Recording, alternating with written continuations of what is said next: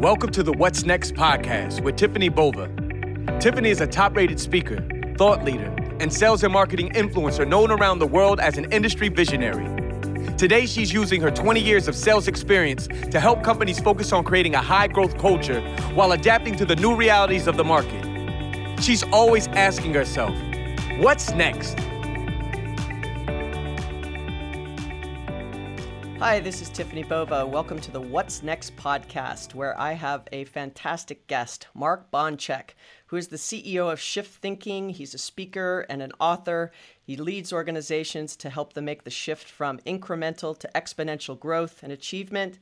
He is a frequent writer for HBR. He's helped such organizations as McKinsey, The Economist, IBM, Adobe, Kaiser Permanente, and American Heart Association. He speaks on topics of digital disruption, new models of customer engagement, network leadership, thinking styles, and unlearning, and a regular contributor to lots of great content. So I just want to welcome Mark to the podcast. Thank you. It's great to be here, Tiffany. But I have to say, you have a title also.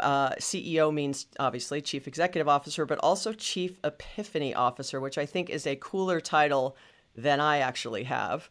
And so I'm going to ask you in a second to cover that. But before we get started, I love to start off the podcast with bullish and bearish. It's my opportunity to ask you 3 off-the-cuff questions that you can answer bullish and bearish to. And so we'll get started, okay? Very good. Great. So the first one is bots, AI, machine learning taking over the role of a salesperson. Bullish on the trend, bearish on how people will react to it on the sales side, and bullish on how people react to it on the customer side. Oh, well, that was good. That's a good one. All right, the next one, the future of work with machines and people working in harmony. Bullish on the possibility, bearish on how well technology companies make that possible. All right, and the last one, customer experience is the new battleground. Bullish, absolutely. That was easy. Yeah, so I'm going to start with the Chief Epiphany Officer. I can't let that one go. Everyone always gives me a hard time for my title as being Growth and Innovation Evangelist. So I'm going to ask you to first start with, what does that mean? Well, it comes from an insight I had of what business I'm actually in, which is I realized that I'm not in the consulting business, I'm in the epiphany business. And that what I'm out to achieve for people is that kind of aha moment when they see the world a different way. And it came to me because I was with my kids at one of these indoor skydiving places, if you've ever done that. And they had indoor skydiving and kind of a wave pool and rock climbing and all these things. And I thought, what's the thing these all have in common? And I realized that they're in the adrenaline business. It's not indoor skydiving or wave pool or anything else. They're in the adrenaline business. And then I realized that Starbucks is in the kind of dopamine business between caffeine and sugar and everything else. And I thought, well, what business am I in? And that's when I realized that, well, I'm in the epiphany business, that there's something when people have that aha moment. And that's what I'm after, is to shift thinking in a way that doesn't just make them smarter with more information, but enables them to see the world in a new way. Well, I think that's great. I mean, I think that's and it's CEO, right? So you can say I'm the CEO of Shift Thinking and the Chief Epiphany Officer. But what a great way to look at it. And I think it totally leans into what Shift is all about, right? It is really about helping companies reimagine their business models. So I'm going to start there because I think every business I talk to, small, medium, large, is looking for a disruptive business model. Either they're looking for one or they're responding to one that's happening in their marketplace. And how they can quickly, as I'm sure you've heard, and probably many people listening to this podcast, how do I Uberize or Airbnb my business? But a business model is only part of that equation, right? What is it you think leaders today may be missing if they only focus on that business model? And the epiphany is, wow, we're not doing it that way. But I think you've got a lot more behind that than just the business model. Yeah, I think that the business model in some ways is on the surface, and what's underneath it is the mental model. And then you also have to look at it as the measurement model. So sometimes we talk about it as MBM. It's mental model, business model, and measurement model, and they all have to line up. And the place to start is the mental model. I like to tell people, don't emulate the business model, emulate the mental model. So as an example of that, if you look in the airline business, Southwest created a new business model that disrupted the airlines a few decades ago, the low cost, what's now called the low cost model. And you had all of the traditional carriers, United and Continental and others, tried to copy that business model, and they failed. And they had all sorts of excuses why.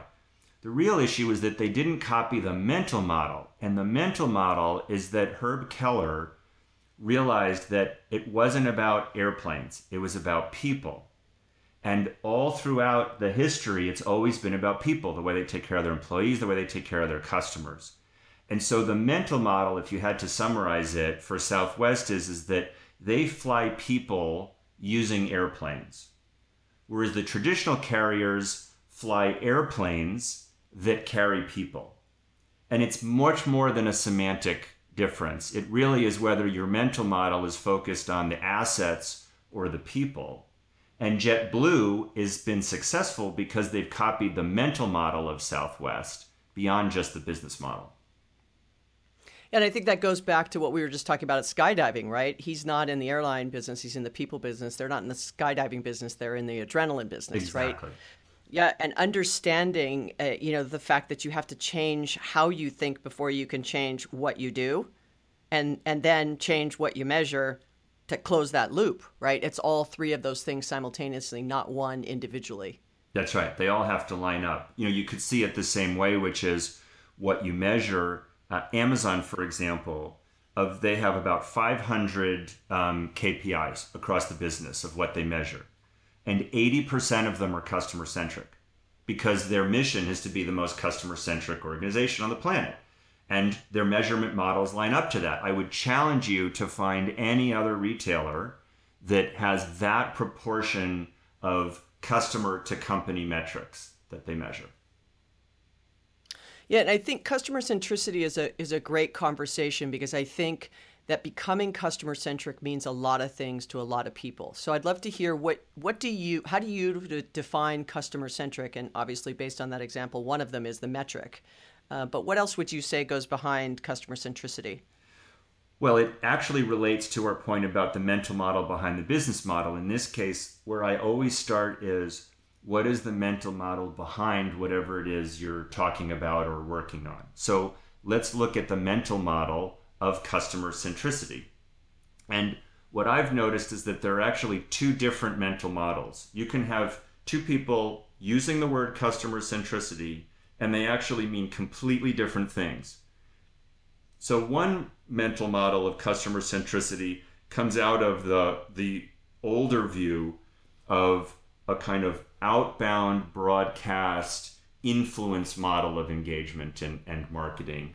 And that is that we are customer centric because we are focusing our resources on targeting, segmenting, running campaigns, moving customers through the funnel, but we're outwardly focused. We're customer centric, but it's kind of like, I find it's always helpful to have a visual when you're working on mental models. It's kind of like saying that the archer is target centric, right? They're focusing, they're aiming at the target, but the customer is a target. That's one model of customer centricity. There's a different model of customer centricity which works backwards from the customer. And you can see the companies that work this way, where it's about, startups tend to be this way. What is the need that we're filling? What are the customer's objectives? How do we help the customer fulfill their objectives? So the first model is, what are our objectives and how can we focus on the customer to get them to do the things that achieve corporate goals? The second model is, what are the customer's goals and how can we marshal our resources to help them achieve their goals? Both of them are customer centric, but one is about you and one is about them. So that's great. So let's go back to that analogy, because if we take the archer, right, aiming for the target, I've had a lot of conversations with them. I'm not sure if you know Peter Fader, but he wrote the book Customer Centricity. He's a professor at Wharton, and we have these debates all the time on this very topic. I wish he could, jump in for this conversation. But if you think about customer centricity and you think about that sort of mental model of the target, the inside ring may be customers that, the whole target you're aiming for, but you want to hit the middle. But each of those rings from a customer perspective can't possibly scale to the same level of touch or customer centricity outside of, I know I want you as a customer.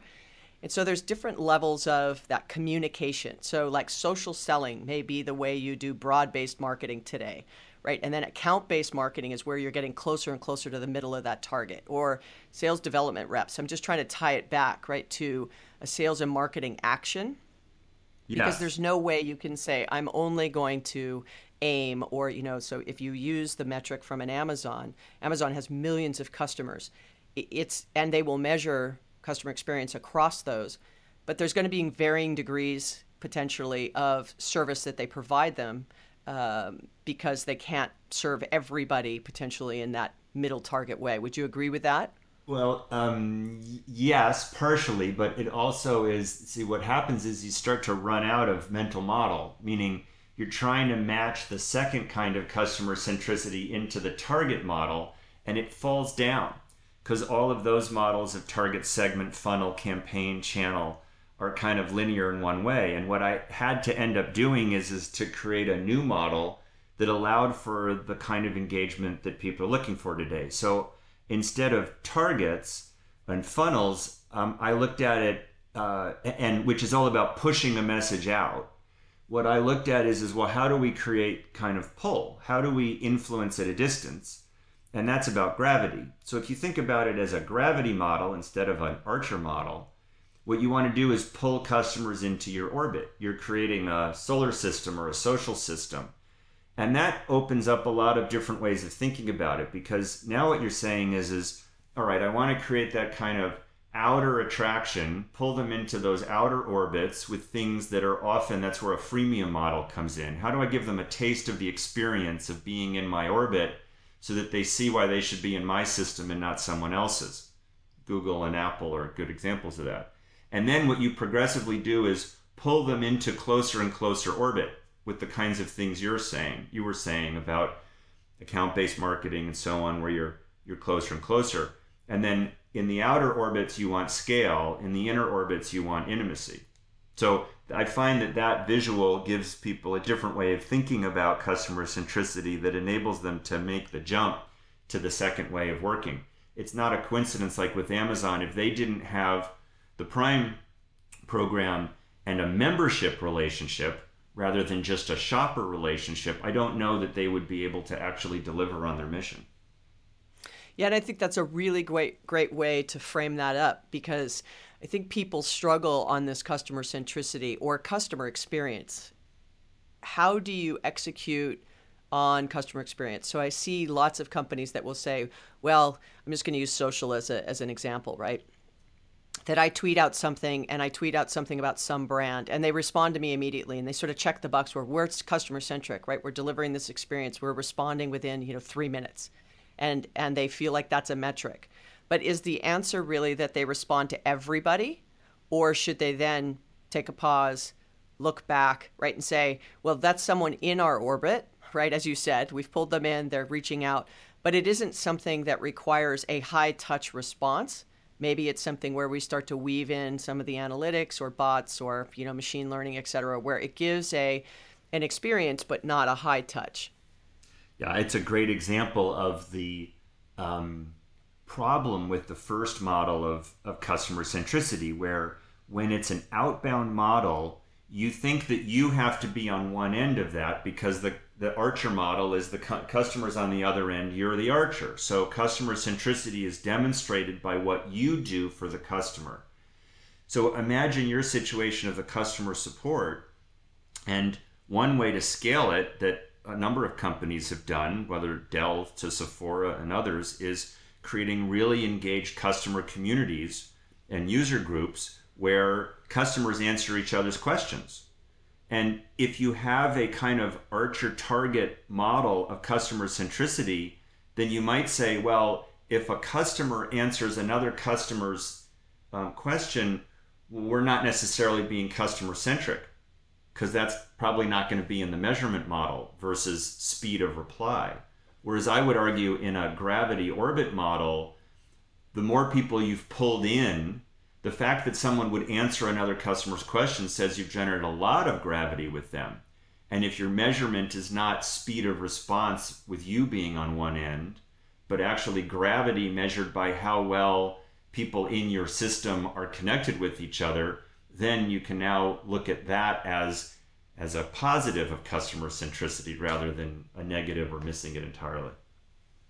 I couldn't agree more. I think, I as like you, right, speak a lot and get asked this question a lot of sort of how do we create organizations that are more customer centric or really, as CEOs start to pivot towards customer experience being one of the things they're aiming for, if you will, it's in their sort of top 3 remits, is the disconnected teams and disconnected metrics lead to a disconnected experience in the customer's eyes. So you just honed in on actually changing the mental model on the metric, because I think the metrics today lend themselves to the old way, right? That funnel, very linear, outbound, push, not pull, right? All the things that you've just been mentioning is the metric model people are very comfortable with because they can measure it.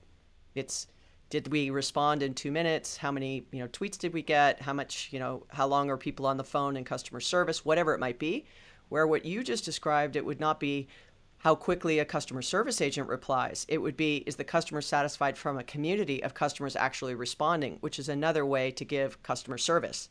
It's just developed and serviced by the community, right? As you just described. That's right. So how quickly did the customer get their answer, whether you provided it or someone else provided it? Correct. Again, if customer centricity is measured by how well they achieve their goals, then you're working backwards from it.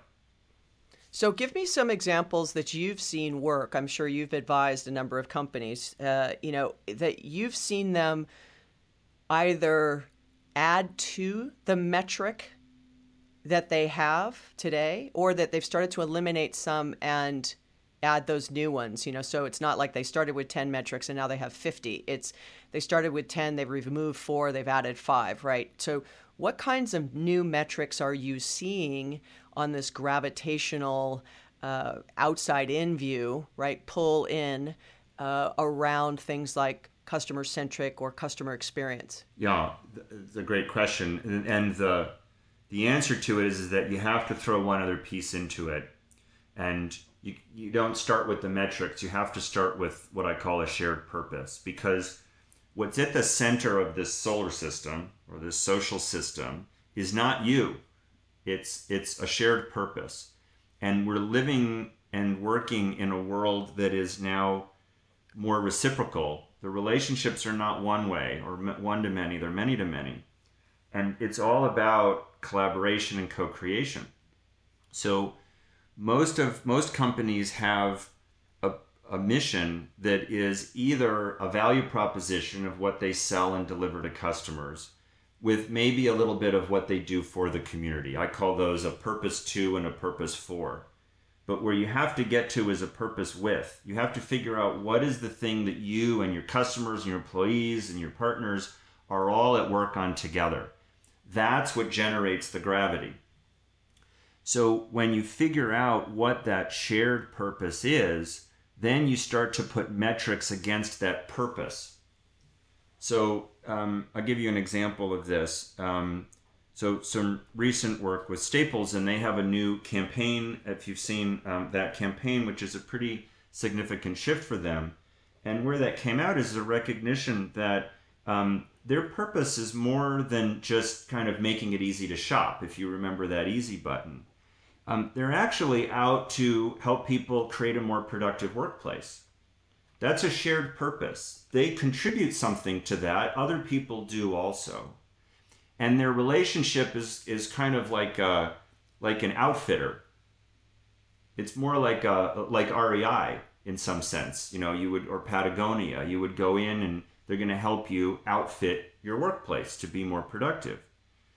So once you have that shared purpose, then it's not just about, well, how quickly people were able to do a checkout, which is relevant, but it's how well were we able to help this individual or organization be more productive. And that's the working backwards around the metrics. I call them purpose metrics, and not just process metrics. And that opens up a different world of how to know whether you're helping them achieve their goals.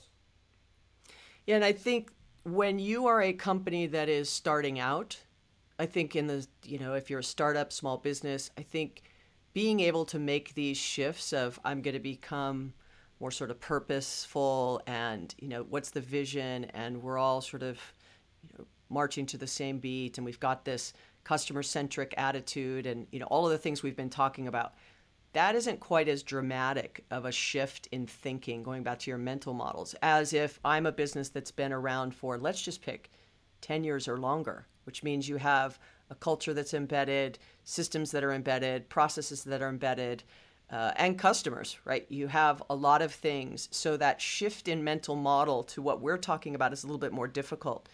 So if you use the Staples example as you just did, that's obviously a company that's been around a long time. So maybe without necessarily using them as the example, what are the things you've learned on someone who has an established culture and established systems, and they think they understand what customer centricity means, versus somebody who has a fresh slate? What are the pros and cons and processes you've seen in either of those? Well, I think at the root of it, that's different is what I call the brand or company DNA.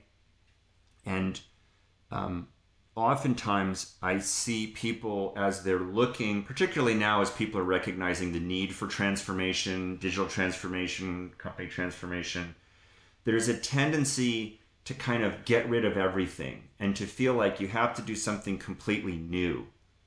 And I actually spent about 1.5 years at Sears a few years ago, when there was kind of still hope there on the transformation. And what I found is that a lot of what was really rich in terms of helping people make the change was in the history. Like we talk about content marketing, and anyone from Chicago will know that, WLS Radio is a big radio station in Chicago. Well, it stands for World's Largest Store. And it was created by Sears, like in the 30s, as a way to educate farmers on how to be more productive on the farm, because there was a little bit of an economic recession and they needed to free up money for the farmers to be able to keep spending at Sears. So they created a whole foundation on farming techniques. Well, it was classic content marketing, but the radio was the big deal. So there's a lot that you can find by going back when you're transforming an existing organization and seeing what are the roots of why the company was there in the first place. What are the things that have been done in times of transition in the past, and bringing those forward rather than feeling like you have to be a whole clean sheet of paper like a startup. You're not a startup, but you can find the roots of your authenticity. Yeah, and I think that is where people really struggle. I mean, I'm sure like myself, that word disruption, transformation gets tossed around a lot. And I think, as you mentioned, this sort of cultural DNA or company DNA, this mindset that companies have to have from a leadership perspective, that going back to your original story around the epiphany and, it has to be like, what business are you really in? It has to start from the top. And so when you speak with leaders about how they get themselves to any of these sorts of conversations, whether it's a startup or it's someone who's an established business, where do you see the resistance, or where do you see the embracing? Like, what is the difference between leaders who go down one of those paths, right? They sort of resist what you say, or they're very welcoming, or they welcome and then you watch the rest of the company resist. How have you seen people navigate that? Yeah, it's a great question. And I think there are two parts to it. So one is around resistance itself is I think we have to be better at figuring out when there's what I would call real resistance and when there's, I don't know if it's pseudo resistance. So real resistance is I understand what you're saying and what you mean. We share the mental model of the thing you're talking about, and I simply disagree with you. You know, I understand you want to paint the house red. I want to paint it blue. But we know what it means to paint a house. But then there are situations where we have different mental models of it. You might be saying, you know, I think we really need to be more customer centric. And I might say, well, no, I don't think we need to be customer centric. I think we need to be purpose centric. I'm not actually disagreeing with what you mean, but in some sense I am, because we're not on the same page of what we mean by this. And I find that you can overcome a lot of resistance by stepping back and getting at the mental model behind what you mean so that you can see where you actually have a difference of opinion and where you just are talking past each other. So that's the first part, is you have to shift the thinking first. Then, if there's real resistance, I find that the key skill, and I think this is a skill that every leader needs to get better at, is you have to be able to, someone once described it as kind of see your own eyeballs. You have to be able to observe your own mental models and see how you're thinking about something. And a good test is, you know, when's the last time in a meeting someone said, not just, well, what are we going to do about this, but how should we think about this?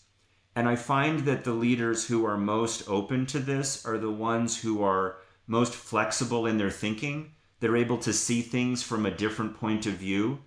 I remember reading about Cartier-Bresson, the great photographer, and that what he had an ability to do is without moving his body, he could visualize what a photograph would look like from all different vantage points. He knew what it would mean if the camera were 30 degrees to the left. And I think that's what leaders have to be able to do today. And the ones that I find are most receptive realize that how they think is not who they are. And the ones who resist are really get stuck in, well, I have to think this way because if I don't think this way, I won't be able to produce the results that I need to produce. And if I don't produce those results, then it's going to challenge my sense of identity and accomplishment and progress. And so they have a really hard time, I describe it as letting go of the old trapeze bar in order to jump to the new one. Yeah, and I think that this is a big place that people overlook, right? They sort of listen to a podcast, read a book, have a conversation, and they show up Monday morning and they go, boom, we're going to shift the company tomorrow, right? And they don't think about all these other things that are required, more so than anything else. I think one thing I say all the time is that we are not facing, we are obviously facing a rapid pace of evolution around technology and all the things tech can do today, no doubt. But I don't think we now have a technology problem. I think we have a people process problem when companies are trying to actually take advantage of all that is available to them from a technology standpoint. You see it get caught in the people process, metric, team, silos, old way of doing things, DNA, however you want to frame it up. I watch it happen in meetings where you'll see one or two people in the room are all in, right? They get it. They know they're signed up. They know they need to change and they're willing to do whatever it takes. Then you have these middle guys who are like, well, I'll see how it goes, but I'm not going to bet, my career on making this shift. I'll kind of do what I need to do and see what's going to happen. And then you have a group of people that are like, I'm out, right? Like, I have no interest in doing this. I'm 10 years, 15, 20 years doing it this way. I'm good. And if I need to leave and go somewhere else, I will, because I'm not going to try to make this personal disruption, right? Because before you can disrupt the business, you almost have to disrupt yourself. And That's really tough. Right. And I would say that part of that people process problem is the process, the mental model of process. Right? We look at the world because of the work that happened, over the last 30 years. We've introduced this dominant mental model of business process, which didn't exist before. And now we just take it for granted that everything is a process. But that's only one way of looking at the world. And so some of it is that the process is broken and you have to fix the process. Some of the problem is that we're trying to solve the problem by fixing the process. And the solution is not going to happen but with process. It's going to happen with purpose or with principles or with other tools. And that's really where I focus on, is what are the other tools that can be more effective in helping people operate in this new world, because it needs different tools.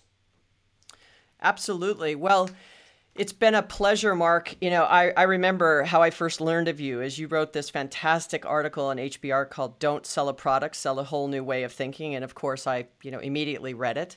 And it's been one I always refer back to. So for anybody who wants to go back in time and read that, Mark has done some fantastic work in HBR that is just right up everybody's alley. It's helpful to everyone. So if there's anything that you would like to leave our audience with today on sort of what you think is next for these conversations around customer centricity and the social side of engaging with customers, what would that be? What do you see sort of happening next in the market? I think that what we're going to see is an evolution around this idea of customer experience. That right now, customer experience is kind of seen still through a transactional lens. It's a little bit of like each step in the funnel and moving people through the process. And I think that we're going to start to see, I hope, more of a focus on this idea of the customer purpose. I often hear people talk about customer journey, and it's kind of a sales funnel eating its own tail. The pivot point is still the transaction. I don't think people care about the transaction very much. In fact, I think the power of Uber and others like that is you're not even aware that you're making the transaction. And so shifting the focal point to be more of a shared purpose and then reimagining what we mean by customer experience and customer journey around that shared purpose, I think will be the next evolution of those who really win. Well, great. Thank you so much, Mark, for spending time with us today on the What's Next podcast. Appreciate it. And I'll look forward to speaking with you again soon. Very good. It's been a pleasure. Thank you, Tiffany. Thank you for tuning in to the What's Next podcast. Appreciate your support. Please make sure you subscribe, share with your friends, and leave a review. Head on over to tiffanybova.com/next for show notes and additional insights from me. And I'll see you on the next show. Thanks again.